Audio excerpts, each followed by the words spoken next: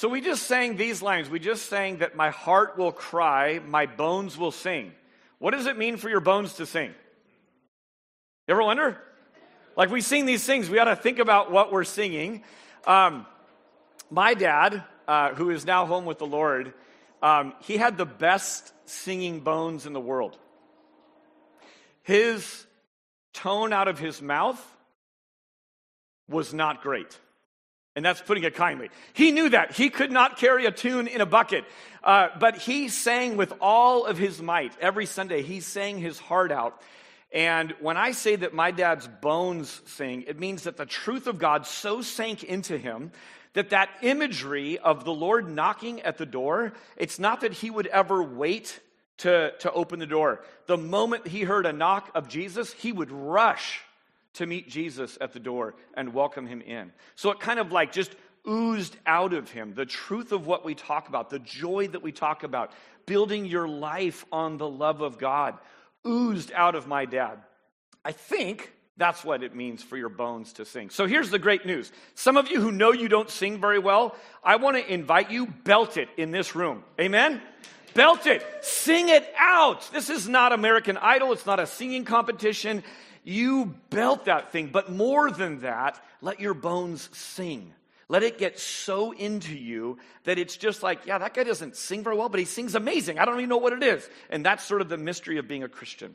That ties in everything with what we're going to be talking about this morning. Let me show you. If you want to turn to a verse, I promise you we're not going to get there for a long time. So just trust me, we'll get there. We're a Bible church. But Ephesians chapter 1, verse 4, that's where we're going to land eventually, okay? But it's going to take a little while to get there. I'm reading this new devotional book. I read several devotional books almost every year. I like to read a day at a time and just from different streams. This was by a guy named Paul David Tripp. It's a devotional book called New Morning Mercies. And it's from that line we just sang from Great Is Your Faithfulness, that God's mercies are new every morning. And I think it was in the introduction, but he said this. He said, it's the one place where 10 out of 10 of us need rescue. We're not going to take a poll, but think about this for a second. What is the one place that 10 out of 10 people that you look at, including yourself in the mirror, need rescue? What would that be? What unites us? Here's what he suggests, and I agree with him. The one place is thinking it's all about me. It's all about me. Well, here's what I'm here to tell you.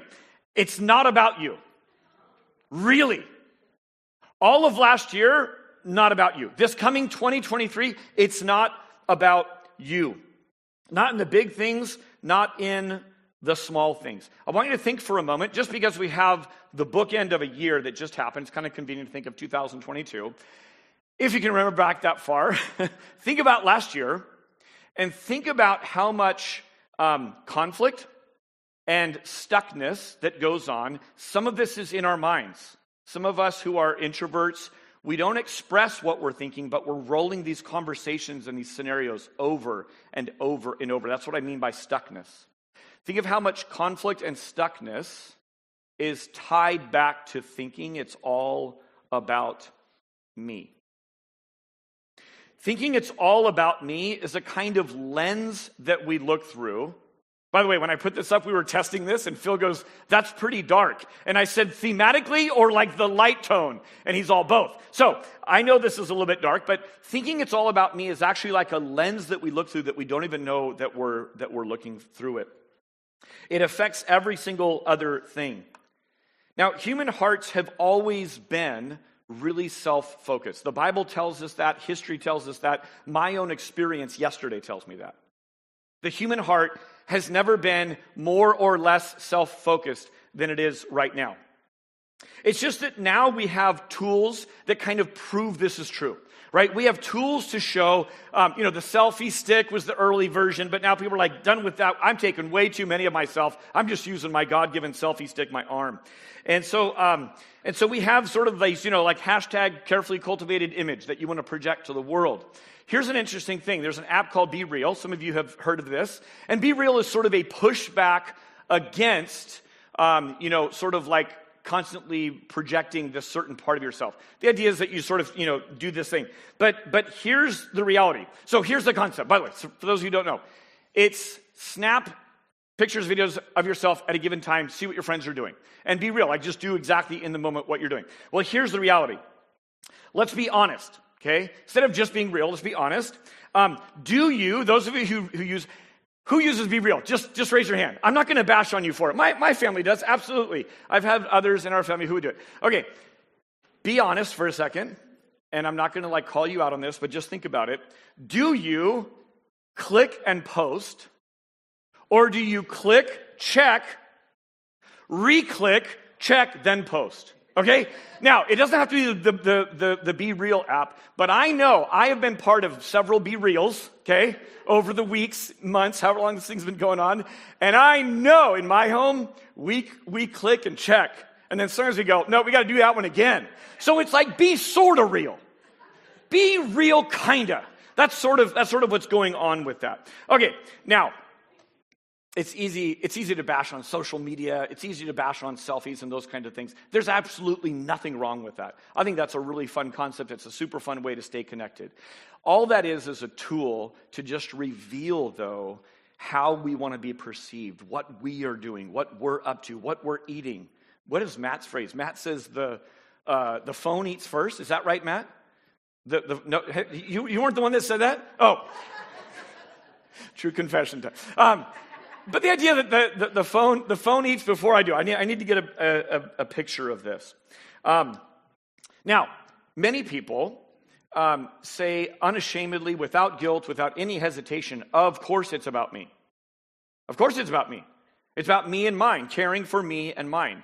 This has always been the dominant culture because this is what comes natural.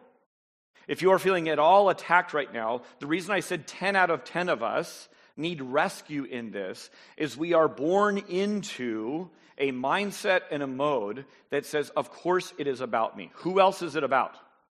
That's what comes natural. It is why in the Bible, in fact, that we are commanded to be selfless. We are commanded to put other people's needs ahead of ourselves. We are commanded to love others as we would love ourselves. We are commanded, men, to love and nourish our wives, cherish our wives, as we do our own body. Why are we commanded things unless it comes supernaturally? That's the only way that comes to us is supernaturally. Naturally, we care for ourselves. Naturally, we put our own needs above the needs of other people. Now, that's true of some people. They just say, of course it's about me. I have no problems with that. But I think most Christians I've ever met would say this. Of course, it's not about me. It is not about me. I would agree with that statement. It is not about me. Now, that's true in theory. The question is, not for your cousin who claims to be a Christian, not for that neighbor that goes to church but doesn't act like it, for you. The truth is this then. If it's true in theory, is it true in practice? Do we live like what we know to be true? We just sang the song, I will build my life on your love. Wonderful passage of Scripture that says, I have come to know and believe the love that God has for us. We can know it's not about me and live like it's all about me. Right? Am I in good company here? 10 out of 10 of us need rescue in this. Okay, good. I see some nodding heads. So what we want to talk about today is this battle. So it's all about me is the battle that sort of is beneath the surface of every other battle that you face, every other conflict that you face. And a lot of these are internal, right? Go left or right, choose this or choose that. Say yes to that, say no to that. These are the battles that sort of lurk. All about me is the battle that no one else can fight for you. And all about me is the battle that never stops. Now, I have some really, really great news that I'm going to get to, but that's the sobering reality. Paul David Tripp goes on to say this in that same little intro. He said that it's all about me sidetracks our thoughts and kidnaps our desires. You ever have your thoughts sidetracked? You ever had your desires just kidnapped? It feels like they were just yanked away from you, and you go, why am I desiring this thing? Why am I falling into this temptation? Nothing in life more readily and steadily points out our need for God than the thoughts that run through our head that keep bringing it back to thinking it's all about me. God's rescue of us, when we call him Savior, is a salvation, maybe first and most, from ourselves. And rescue he does. God sets up the whole storyline of the Bible that it is not about us. And much to some of our surprise, that is crazy good news. Your ultimate good and your ultimate happiness actually depend on it not being about you. So, turns out it's not about you. That's a good thing. After the fall in the garden, God banishes Adam and Eve from a place of perfection. Why? Is he cruel? Is he misguided some way? Is he angry that they're sinning and so he's going to sort of punish them back, like hurt them back? I would submit to you that God's not just ticked off and so he's squashing a bug like, you're annoying me, get out of my presence. That's what some of us have been handed and are being handed in our homes. That is not the way of God. God is saving them, Adam and Eve, from themselves. Think of this. He was blocking their futile attempt at finding meaning or purpose or goodness apart from him. I will trust in you alone. We just sang that, right? I will trust in you alone. That's a really important phrase. What did Adam and Eve do? They trusted the word of someone other than God.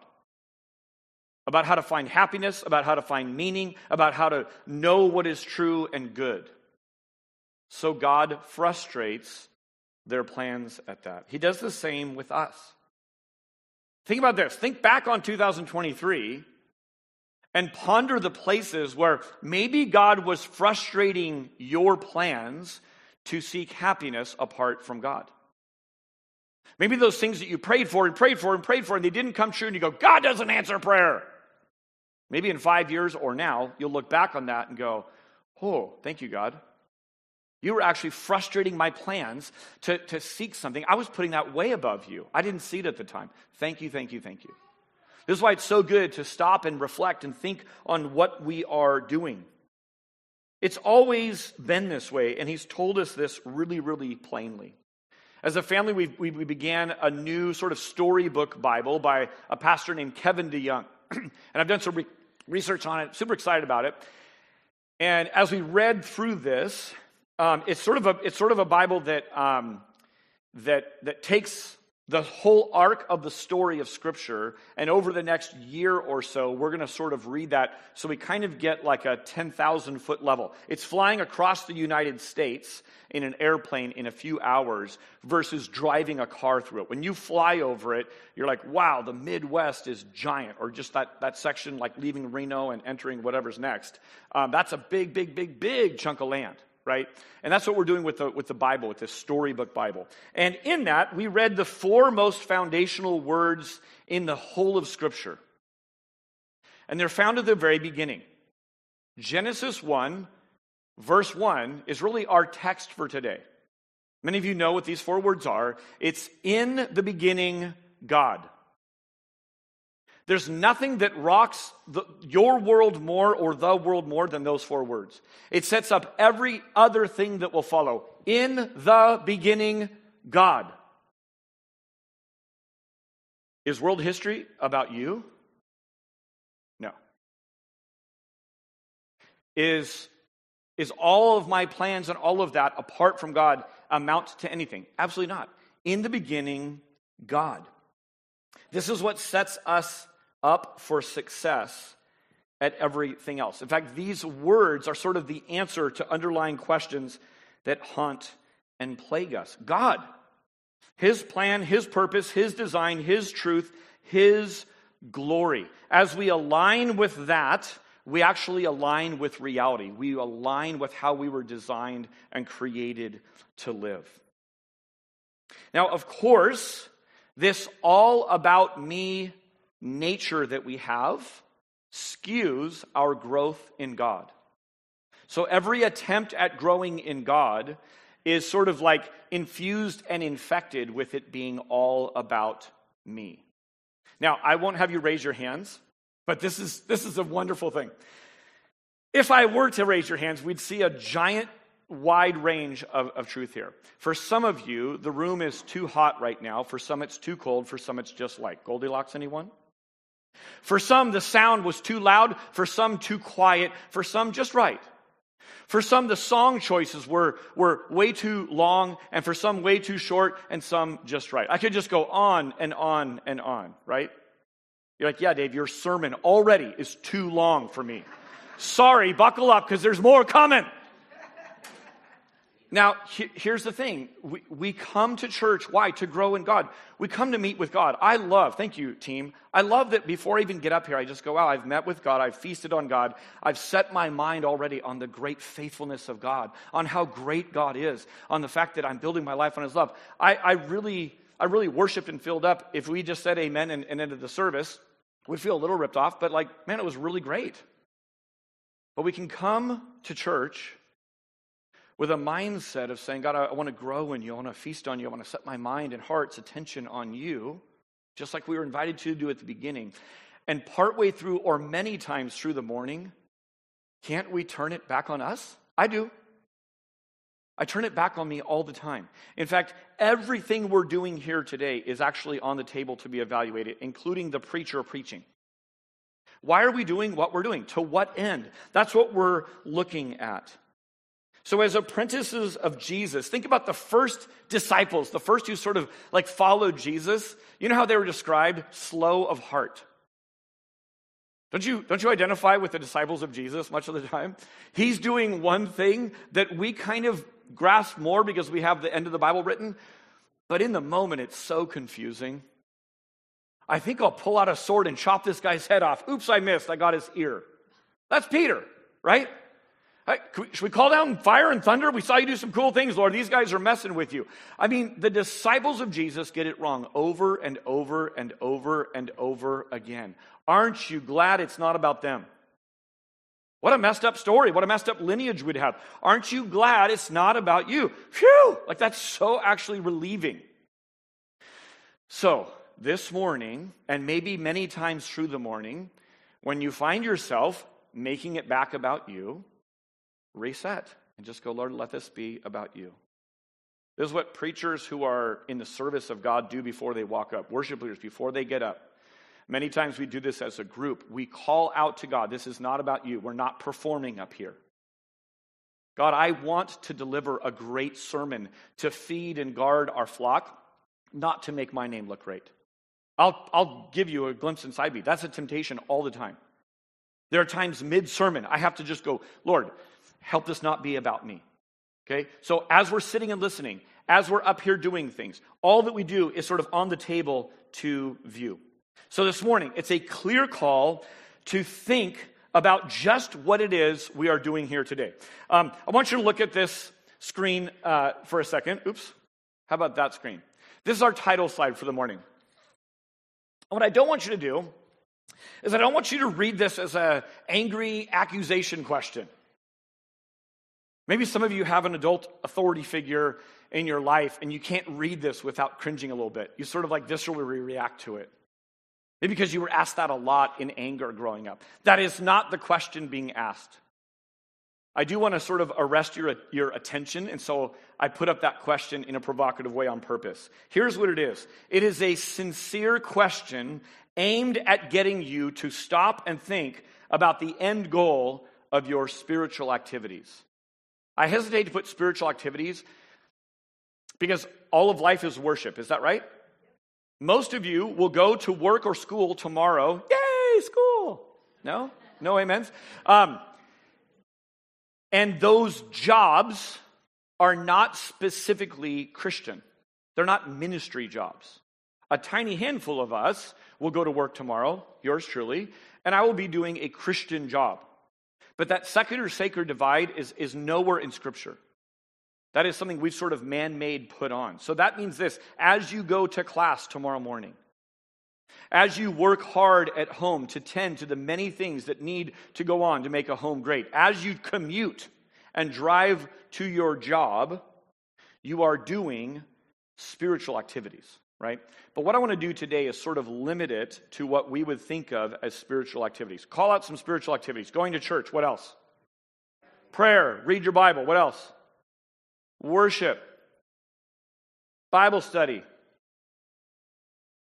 fellowship, that's right, serving, maybe fasting, right? These are the kinds of things that we would say, yeah, those are spiritual activities. So that's sort of our narrow lens this morning that we're talking about.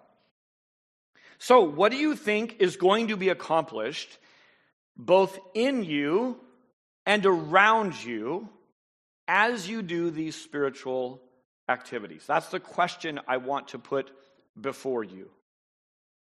What do you think you're doing? And the reason that we do this is because this gets skewed. This is about motives. It's about the underlying battle. And saying as a Christian, it's not all about me, and there's nothing better for my day than knowing that's true, than resetting my mind, it's not about me. So when I make it about me, God, help me to repent of that, because that's sin, and help me to get a right focus on what's going on here. So as you read your Bible, help the needy, pray, join a Bible study, what is it you think is going to be accomplished both in you and around you through that activity?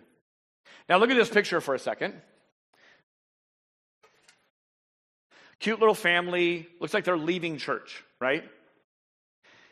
And then the Post-it note, safety zone on it, with sort of a glass bubble around it. I was handed a habit from my family to attend church on a regular basis. I was handed that habit much of the time growing up against my will. I didn't choose to go to church most every Sunday. My dad volunteered me for that job. And so I showed up week after week. And eventually, my junior year of high school, I took on that practice, that habit, as a very important part of my discipleship with Jesus. What it means to follow Jesus and make him Lord of my life is that I meet with the people of God. It is a wildly important habit to develop. However, all of us know that it's possible to attach meaning to church attendance that is never meant to be there. It's possible to think that getting into church is somehow going to, like a slot machine or a genie wish or blow a dandelion, I don't know, wish upon a star, like sort of change things in our favor. Maybe even obligate God to sort of help us out with this deal coming up. Help us out with this relationship that's broken. Help us out with this sin and this guilt that's plagued us. Man, that is just a common thing of all of us humans. So a lot of things can get attached to the things that not only that we do, but places we go, right? So church being one of them that are not from God. It's a matter of getting the treasure mixed up with the vessel. And so even as we talk and evaluate spiritual activities, keep thinking about that. Sort of this idea, what is the real treasure? And here's an example. Today's going to be a call to join a community group. And what we say is this: the value that we are pursuing as a church, week in and week out, is community. The vessel is a community group. Do you see the difference? A community group is a program to sort of help foster community, but community groups can come and go. That program could just wash away, and the eternal value of community that God wants to foster in us will never, ever, ever, ever go away. So if you join a community group and it doesn't go how you thought it was, and you prayed and said, God, am I making this all about me? And he says, no, he's not. And you just go, okay, don't give up on community. Maybe that community group wasn't functioning really well. Maybe you were in a season where you weren't receiving really well. I don't know. But the community group is the vessel. The treasure is community itself. That's just one example. So what do you think you're doing has everything to do with keeping focused on the majors and not the minors. Let me show you, or just tell you, an amazing statistic. A 2021 study found that 75, think about this number, 75 to 100 churches closed during the 2010s per week. Every week for a decade, 75 to 100 churches closed their doors. Now, it's not because of outside forces limiting our religious freedom. Isn't there a bunch of talk, like just stirred up constantly, that our religious freedom is being taken? I think some of that's actually true. But far more at danger is from the inside out. These were churches that locked from the inside out. Why? Because the life had left them. Sucked all the life out. It was gone. No government agency forced them to close their doors. They weren't limited from singing at a certain decibel or any of that nonsense. It closed from the inside out.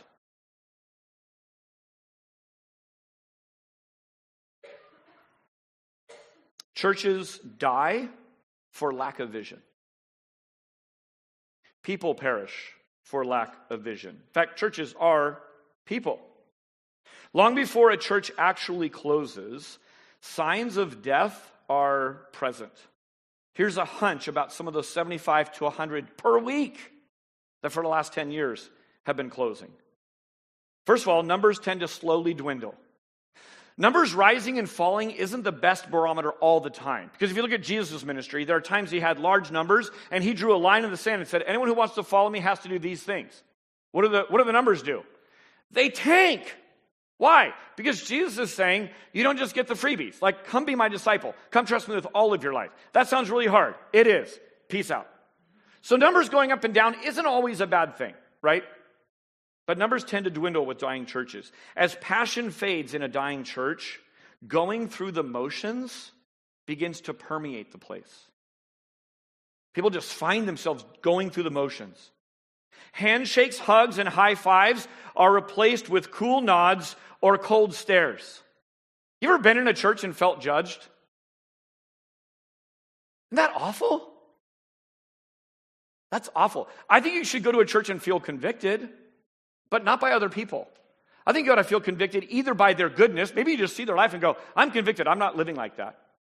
But mostly I hope you're convicted from the Holy Spirit. But there are so many stories of people who tell me, everywhere I go, I'm always telling people I'm a pastor. It opens up good conversations. Many people tell me the hurts of the church against them. And I don't try to defend it. I say, you know what?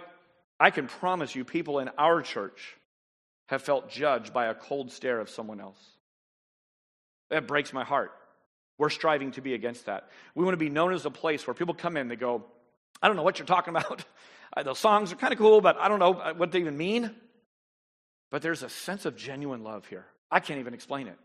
Good, because that's supernatural love.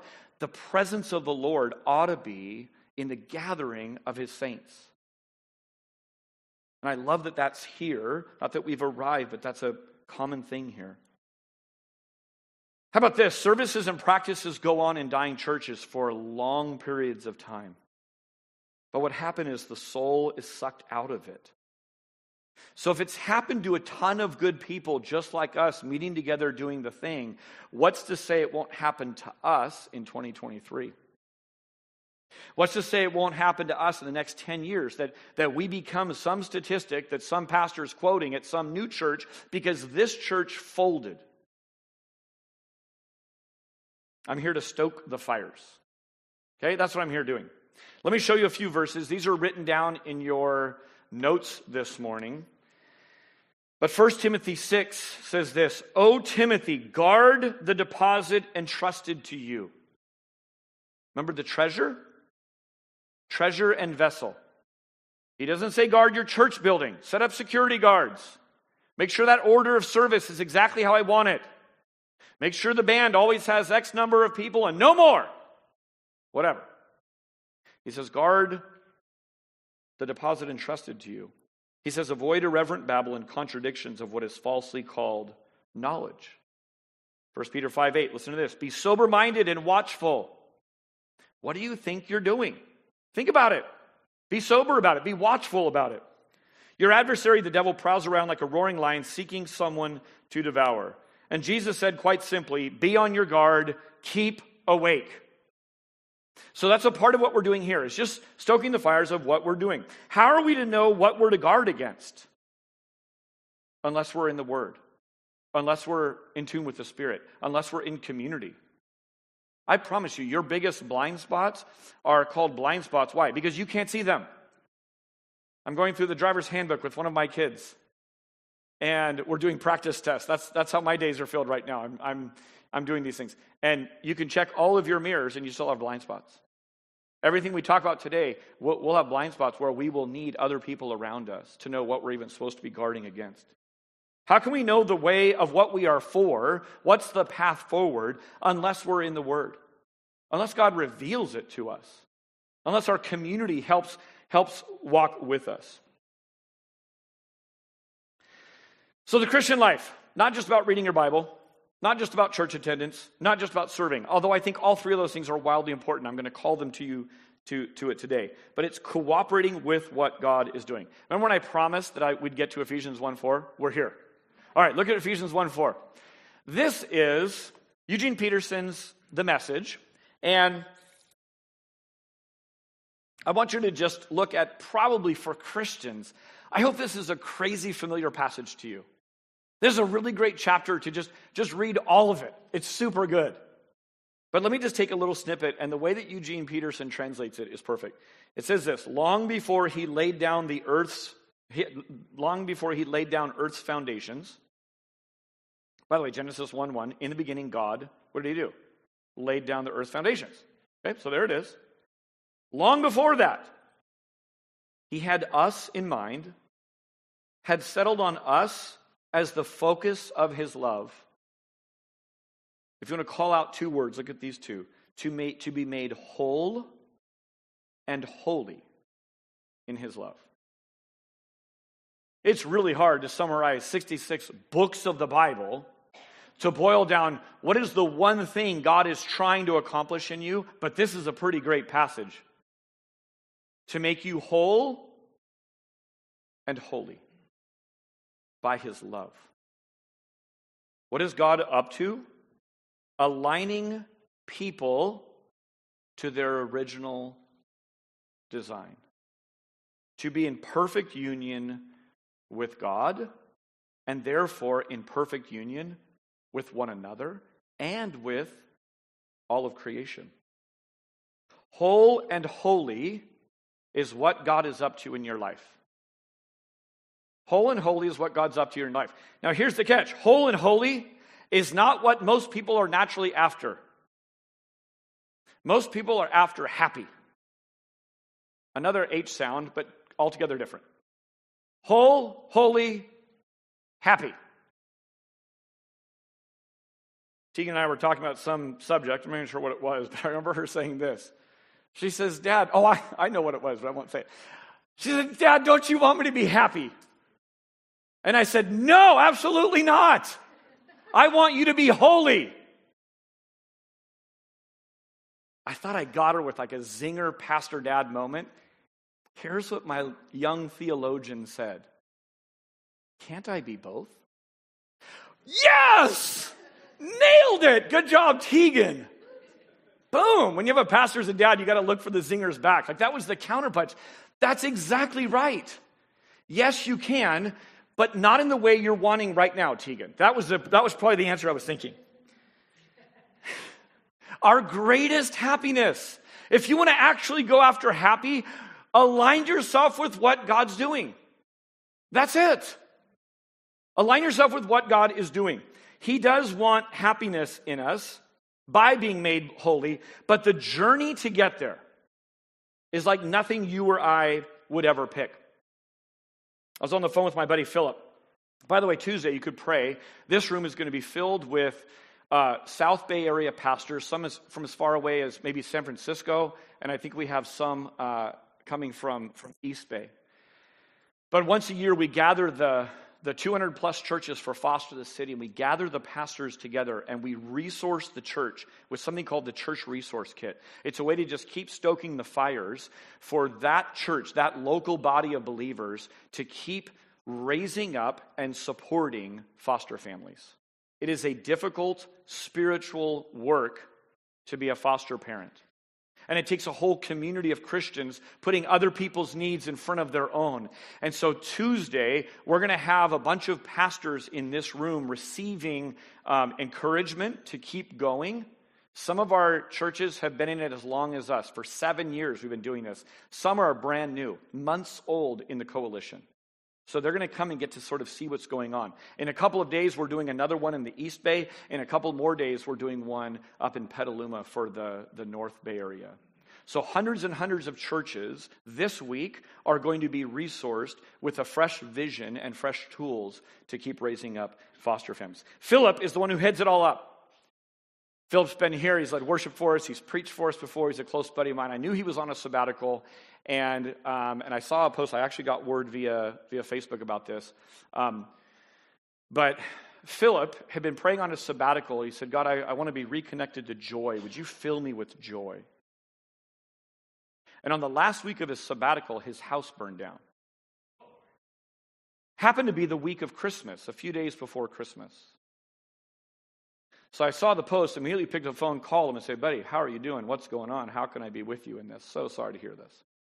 Kind of walked me through the story, said what went on. You guys, if you know anything about fire, once smoke damage gets in there, I mean, the house was saved, but they have to live elsewhere for 6 months. It's going to be a giant hit. And he said to me, he said, Davey, I was praying for joy. And he said, I was hoping for some good coffee and a little bit of time away in nature to sort of replenish my soul. And he brought up James 1. James 1 comes to mind. Consider it all joy when you encounter what?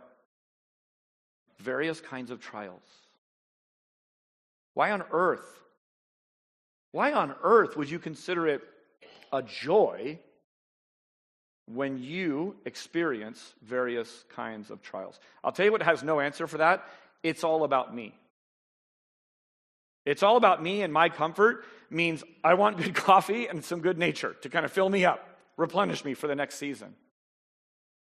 Consider it all joy when you encounter various kinds of trials, knowing what? That the testing of your faith will produce character, perseverance, all these things. It's going to produce something amazing in you. Now, I love my friend Philip, so I was able to encourage Philip with these words. I said, God is treating you, Philip, like a true son.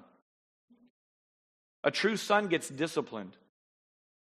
A true son gets pruned in the Lord, to change metaphors. Things cut back so that an even greater harvest is going to come from your life. Philip is not just saying the right things in this hard season. I know my buddy Philip, he's living the right things. And he's going to need daily prayer to just keep in that place. Because the enemy wants to come and whisper all kinds of different messages in there. Church, hear me really clearly. Each and every one of you are going to face unimaginably hard things potentially this coming year. Myself included. Lives can get changed with a single phone call. You've been there. There are things that you will say this year. You can never swallow them back. You've said them. They're out there now. And that sets off a whole different chain of events that go on.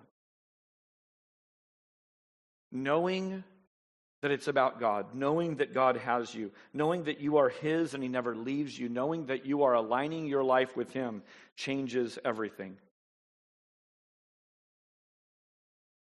Now, keeping in mind the why, let me close this morning by moving on to a couple of whats.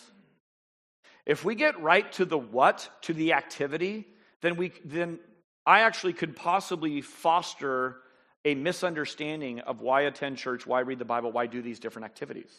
Do you see that? I could major on that, and you just keep thinking, what's wrong with me? I need to read more. What's wrong with me? I need to have greater faith. What's wrong with me? I need to stop sinning in this area. And without having this deep foundational what God is up to and what He's doing in us, we will just get this all wrong. God is making us whole and holy. That's His agenda. And He uses trials to accomplish that. I don't even need to ask. 10 out of 10 of you wish that weren't true. 10 out of 10 of us need rescue from it's all about me. 10 out of 10 of us wish that it weren't true that we grow through trials. God, isn't there another way? Doesn't that sound like Jesus? Oh God, is there any other way this could be accomplished? And a huge test of faith on a regular basis is us trusting the Father's word. Just trust me. Take my hand. We're going into the valley of the shadow of death. I'm with you. Let me give you a simple phrase that sort of captures some of the activity that I want to move toward. Keep in fellowship around the word. Keep in fellowship around the word. I'll kind of get to that in a moment. But let me just say that my family and I, several of our family members and I, just invested roughly 10 hours of our life to the Lord of the Rings trilogy. Now, the fact that this isn't my first go-around means an embarrassingly large part of my life has been spent watching these movies. But we really enjoyed it. We had some extra time over Christmas, and we were kind of watching this. Let me just walk you through some things that are really profound about this. The fellowship is formed around a great purpose that is far-reaching to all of Middle-earth. The fellowship is formed by various kinds and tribes that normally war against each other. The fellowship has several members, each with a specific role that only works as they strive at this goal together. The fellowship is ever watched and opposed by evil. It is under threat of breaking up from internal strife and from external foes. The fellowship is mysteriously successful. Little things keep moving the mission forward that cannot be explained. And the fellowship walks by faith and not by sight each step of the way. I'll stop, but I could keep going. As I watched and thought about this, it just leaps out at you that you are called into a fellowship with Christ. We are called into a fellowship with Christ. And this fellowship is the called out people of God, the church. That's what the church is. We are a local visible expression right now of the called out holy ones of God. And everything that I just said about the fellowship in the Lord of the Rings trilogy is true of us. Purpose. Various warring tribes that come together, each member with a specific role, opposed by evil, walking by faith, and mysteriously successful. The fellowship of Christ has tried to be stamped out over and over and over again, and Jesus' words just keep coming true in every generation. What are they? That my church will survive. Right? That the enemy's going to come against it, but my church will survive. And this fellowship doesn't center around a ring of power, right? But it does center around a book of power. Supernatural book called the Bible. We are a people of the book. It is the Bible that guides us in our quest. It is the Bible that shields us from self-harm and self-delusion. It is the Bible that comforts us and encourages us to press on when all of hope seems lost. It is the Bible that is our sword of truth that demolishes every stronghold of evil that hold people captive, including ourselves. It's the Bible that feeds, corrects, and teaches us. It settles our disputes within us. It aligns us back to reality. We fellowship around the Word. In fact, this is a basic requirement of an NBC community group. As we form community groups, most every group follows the sermon series. And we do that for a really practical reason. We've already invested time and effort into a text, into a portion of Scripture. Like a college course that has a teaching portion, a lecture, but then also has a hands-on portion, the lab. We sort of run off of a lecture lab format here at NBC. This is the lecture. Midweek is where we discuss and press on each other and go, how does this get into my bones? I want my bones to sing. Let's talk about it. Let's figure out how does this meet your spot. Part of why we do this too is it's powerful to have a whole community thinking, praying, and growing in a particular place of the Scripture around a particular topic. So while it's the norm to follow the sermon series, sometimes community groups branch off and cover a certain topic. They might say, you know what, I really need to grow in the spiritual disciplines. Let's take 6 weeks and study that. Maybe someone says, I've got this great material and we want to go through it. I want to go through this book of the Bible because it's meaningful. So an NBC community group may branch off and do that. But here is a requirement. The group must fellowship around the word. We've boiled down what it means to be a community group to those simple words because of this. It guards that group from simply being a place where you learn more and more and may love less and less. I will build my life on your love, and your love will lead me to love people around me. Some of you have been in these kinds of Bible study groups. More and more knowledge, more and more puffing up. Where there's no outflow to a body of water, it gets stagnant and gross. And that's what it can be like if you just keep pouring in. It's far more comfortable to keep learning more and more and more and never be held accountable to do any of it. Jesus knows nothing of that kind of discipleship. So that guards against that. But it also guards a group against making it all about me, my highs and lows, my troubles and triumphs. Endless discussion about what's happening in my life and my relationships and my dreams and my plans and my hurts and my past. Do you see how those two, you guys have been in groups. It's easy to get off on one of those two things. The word is barely mentioned, if at all, because it's just fellowship. Or there's no connection, no fellowship, no one another, no bridging of warring tribes, no differences, because we're all just learning. So we're learning here, we're learning midweek. Fellowship around the word kind of guards against that. So twice a year, once in the fall and once at the start of the year, we have like an on-ramp Sunday to call people into community. So that is this Sunday. I am calling you to join a community group. By joining a community group, quite simply, you are doing with your time what you say with your mouth. Most Christians would say people are vastly important. They're going to last forever. They're eternal. On my deathbed, I know I won't want to hold and stroke my job plaque for like being the best employee or the belt buckle I got at my 25th year, celebration, my anniversary, my trophy from 6th grade soccer. Like that, those aren't the things you're going to call for, right? You want the people around you that mean the most to you. So we know that to invest in people is the way of God. It's the way of the people of God. And part of what a community group does, it just says, God, on this section of my week, I know it's not about me. I'm going to reinforce that with my schedule, and I'm going to, at times, let's be honest, put up with people who might annoy me a little bit. Is that allowed to be said in church? Absolutely. Carol's looking at me. She's like, yeah, Dave, you annoy me. You're my community group. I got you, sister. Right back at you. Just kidding. Of all the people I could say, Carol, I'm kidding. You know that. You get around people, and here's the thing. If you go week after week to a community group and you go, what am I getting out of this? You'll miss it, won't you?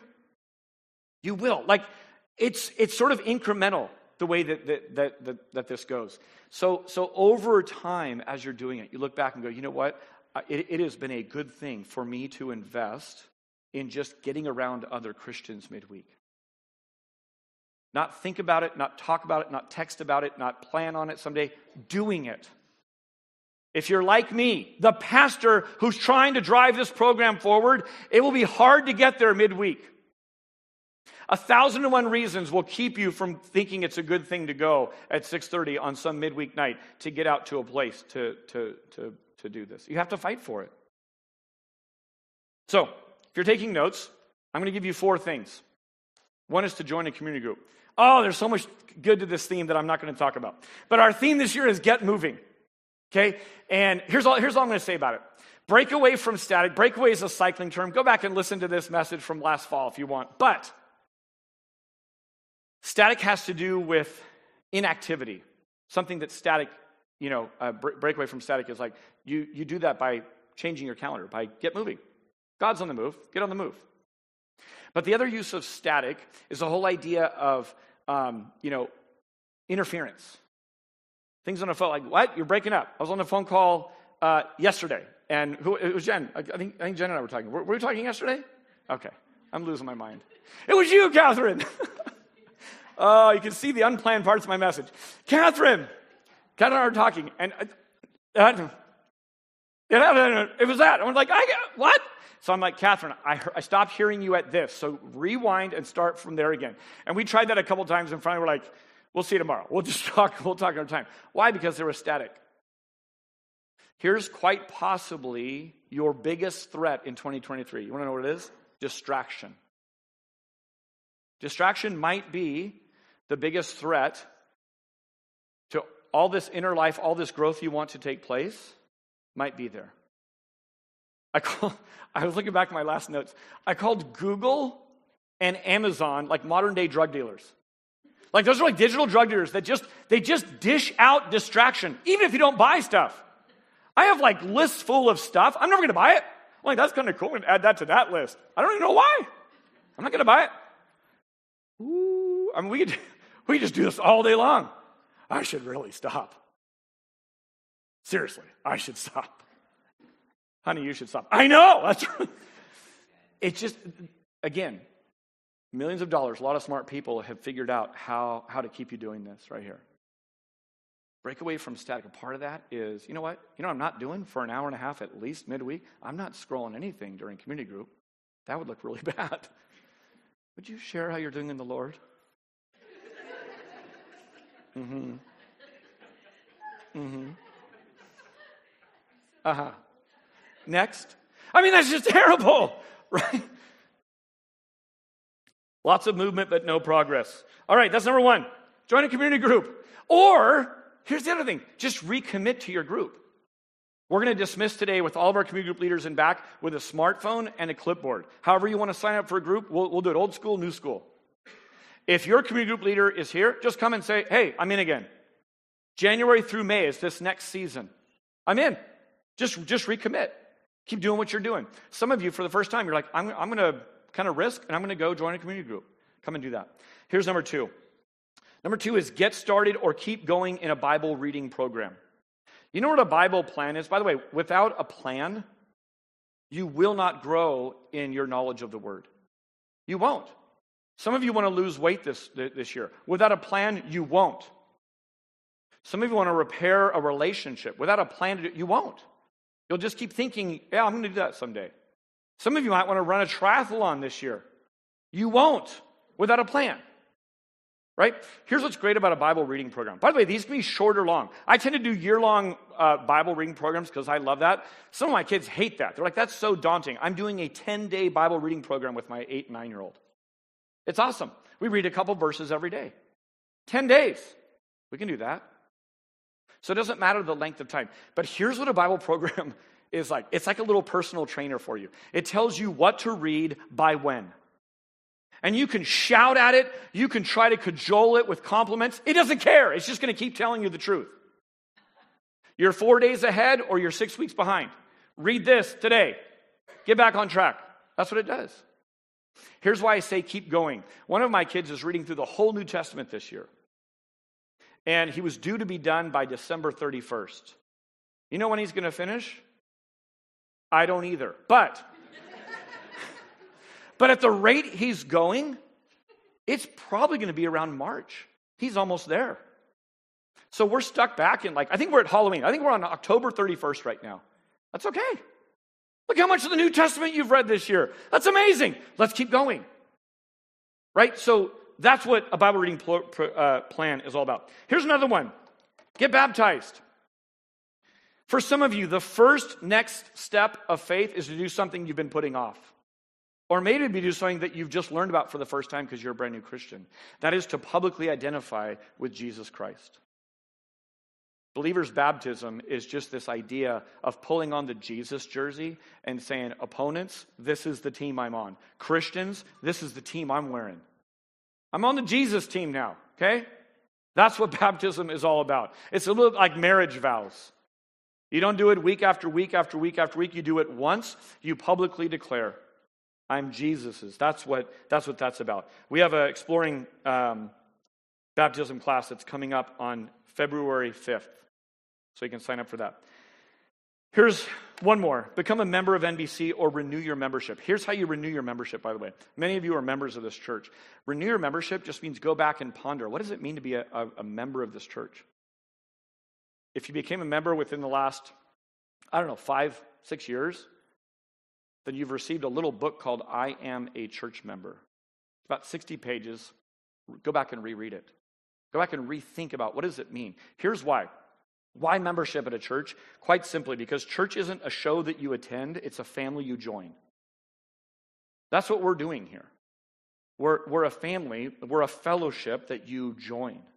And you solemnly vow to say, no, this is the local expression I'm going to be a part of. And before you join any church, you ought to go and explore membership. You ought to go and say, what does this church believe? What am I aligning myself with? What am I joining myself to? What am I committing to? So those are the kinds of things we cover at the Exploring membership class. Let me just show you a screenshot. This lives on your desktop. This is the desktop version. It also lives on your phone if you have the Church Center app. We have apps that just make it super easy. How do I sign up for the baptism class? You open your app, you click do, you click register, done. That way we know that you're coming. You want to sign up for a membership class? You click that. It kind of tells you all the details and info. By the way, membership class is coming up January 22nd. Band, come on up here. We're going to close with one or two songs. I'm going to leave it to Lucas to decide that. We're a little bit over time.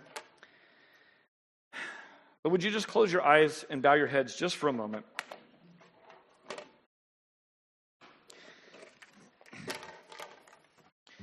God, as we started this morning with the idea of a knocking door and an invitation to open up and invite you in, God, that's what our hearts are. That's what we're doing here this morning. We are opening up to you. And even once we get here, the job's not done. God, you continue to need to pour your grace into our life to keep focused on what's actually going on here.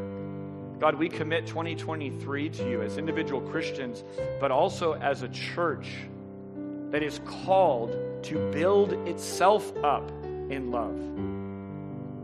So God, as members, we are recommitting to even what we're doing here, how we're investing our Sundays, what we're doing when we meet as a community group, what we're doing when we go and open our Bibles or pray before a meal or have a day of fasting, or God, go and serve in some way.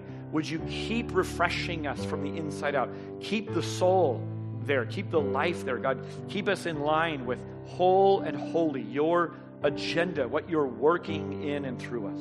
In Jesus' name.